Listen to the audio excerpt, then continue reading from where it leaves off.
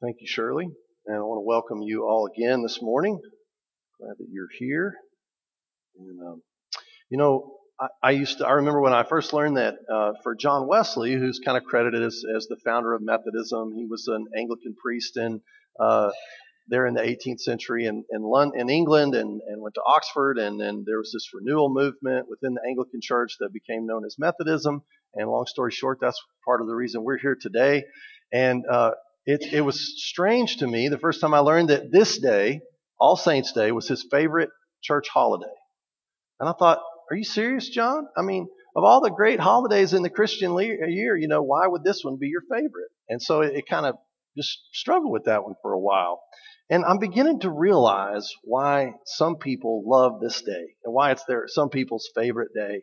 And part of that involves is just remembering that we're not alone, that we're not the first people to follow Christ, and we won't be the last people to follow Christ, that we're surrounded by that great cloud of witnesses. And somewhere in there, we find our home and we begin to be inspired. Our imagination kind of ticks up and we go, oh, okay, I see.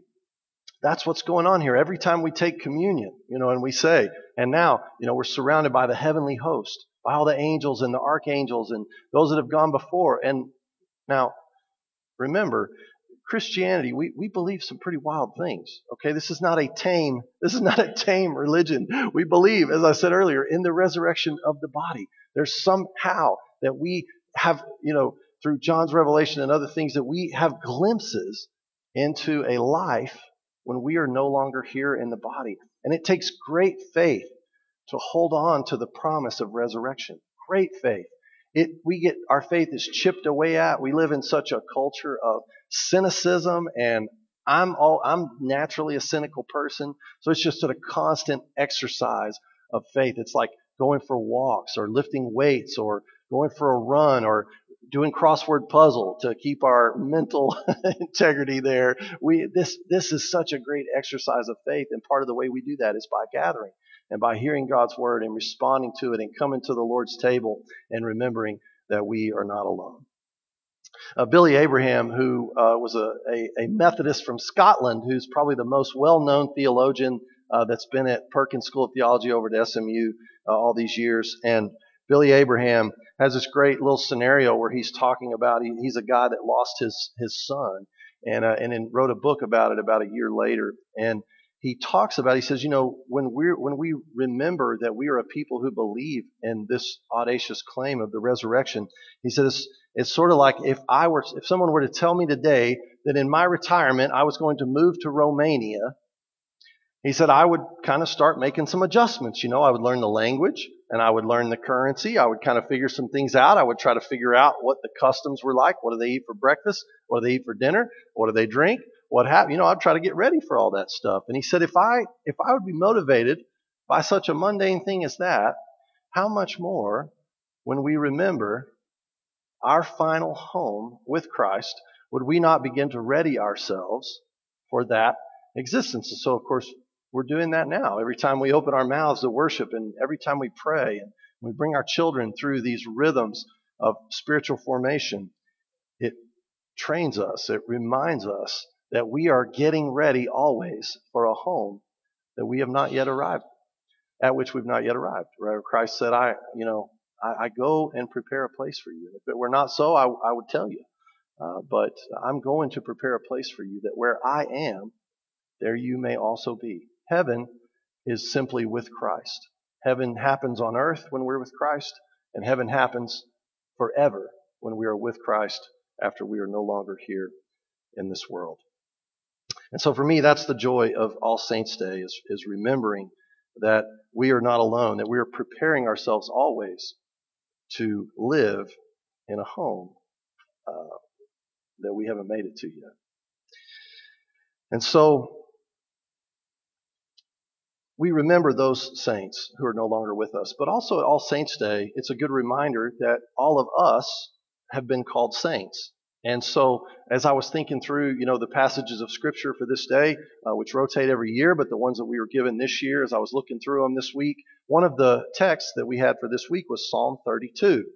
And I thought Psalm 32, that just doesn't really seem like a very good All Saints Day text. I was looking through and I kind of went through some other ones, and I got thinking, I was like, no, Psalm 32 is a pretty daggum good All Saints Day text because it to me exhibits some of the things that saints know. So I'd like to spend just a couple of moments talking about three things, at least three things that saints know. These are three things that saints live by, that they swear by, and that we, as we come along, we begin to learn. They become a part of who we are.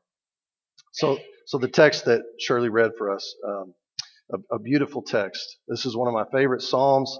This was a psalm that Augustine of Hippo, who was a bishop of the church and lived in the 4th century, he had this on his deathbed. And Augustine had lived a wild life and had only later in life been converted and then was an incredible force for the kingdom. But on his deathbed, he had some people paint this psalm on the ceiling.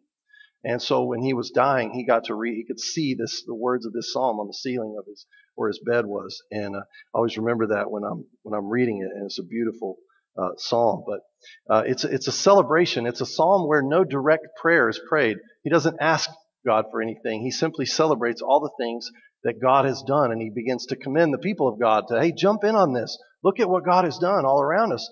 Now, hop in on this because it's the real deal. And so the first thing that the saint knows is forgiveness. Saints are well versed in forgiveness. David prays, blessed or happy is the one whose transgression is forgiven, whose transgression is carried away, whose sin is covered. Blessed is the one against whom the Lord counts no crimes, and in whose spirit there is no deceit. The saint is well versed in forgiveness. And when I say well versed, I mean they really know it inside and out. They know God's forgiveness inside and out, and therefore you begin to see them sharing that in the world around them. And they are well versed in forgiveness. It's the giving and receiving of forgiveness that they're well versed in. And when I say well versed, I think of, it's kind of like if you ask me, like I have friends who like certain TV shows or certain novels or certain books, and they ask me, it was like, somebody asked me the other day, well, the reference in Star Trek. Are you a Star Trek fan? And I said, well, I've seen Star Trek.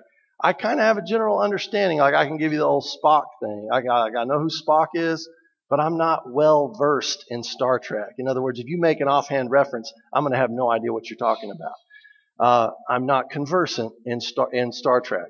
Now, if you quote something from Larry McMurtry's novel Lonesome Dove, I will hear you across the county. And I will come running and I will be able to fill in the next line. I'm conversant in Lonesome Dove. I should probably be conversant in other things, but I'm conversant in Lonesome Dove. So that's probably what my kids are going to put on my gravestone. Dad was corny and he always talked about Lonesome Dove. But I'm conversant in that story. And we as Christians, we become conversant in the scriptures. And I think saints are conversant in forgiveness. They speak it, they can quote it without having to look back at their notes. You know what I'm saying? They live it out.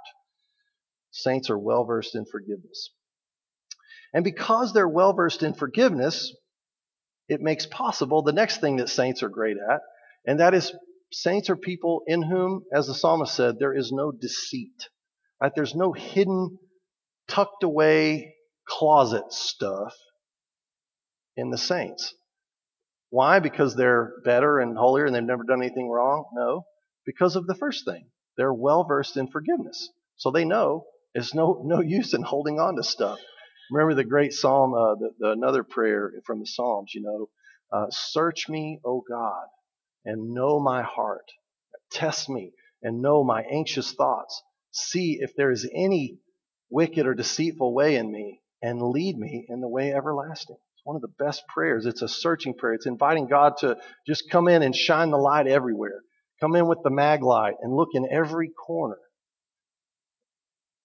and lead me in the way everlasting. So see, saints aren't afraid of that because they know that forgiveness is the currency with which we live.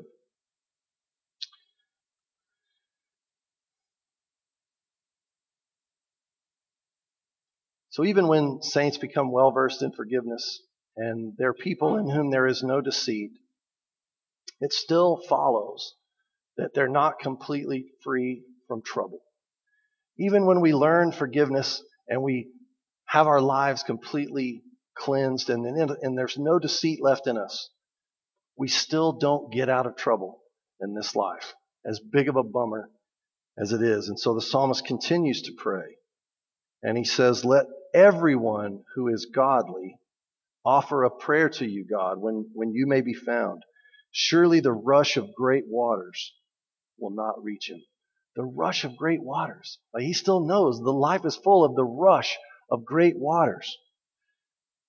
They shall not reach him. He says, you are a hiding place for me. You preserve me from trouble, and you surround me with shouts of deliverance. Saints know where to hide. They know where to hide. Do you remember playing hide and seek as a kid? You remember people that always found the best hiding places? You know, anybody ever play like hide and seek in the church building and know all the places? I remember Nick Pipkin and I one time were playing hide and seek at a lock-in and all the lights are out and everything. And we thought, hey, we'll get smart. We'll go on the roof, you know.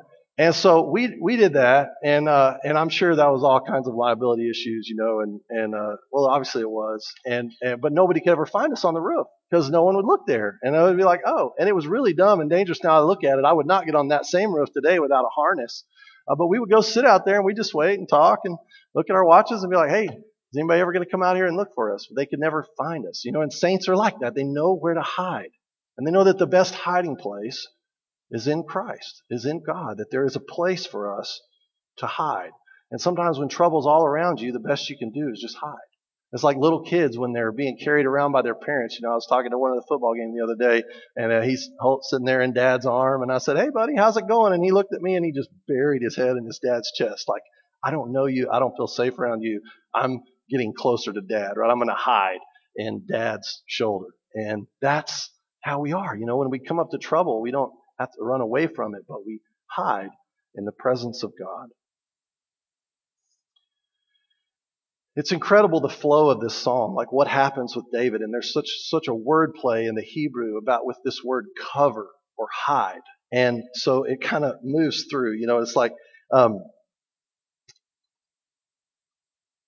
what happens is David first he covers his iniquity. If you go chronologically, he says, you know, I tried this where I just cover it up. He's like, I tried to hide my stuff, and things were not okay. Like my bones were burning, right? I was on fire. Things were not working out well. And he said it was like I was in the middle of summer and there was nothing to drink. I mean, we get that out here, right? No rain. And David tries to cover his iniquity, his sin.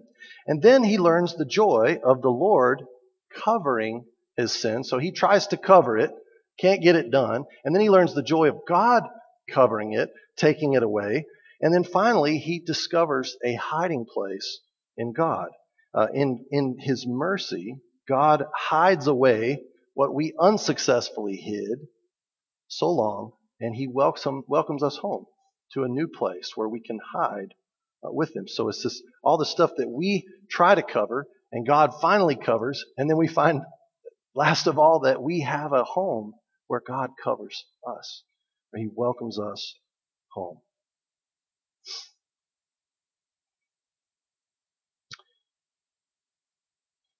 I want to close with the story of Moses that many of you'll remember. And Moses' life was full of trouble, right?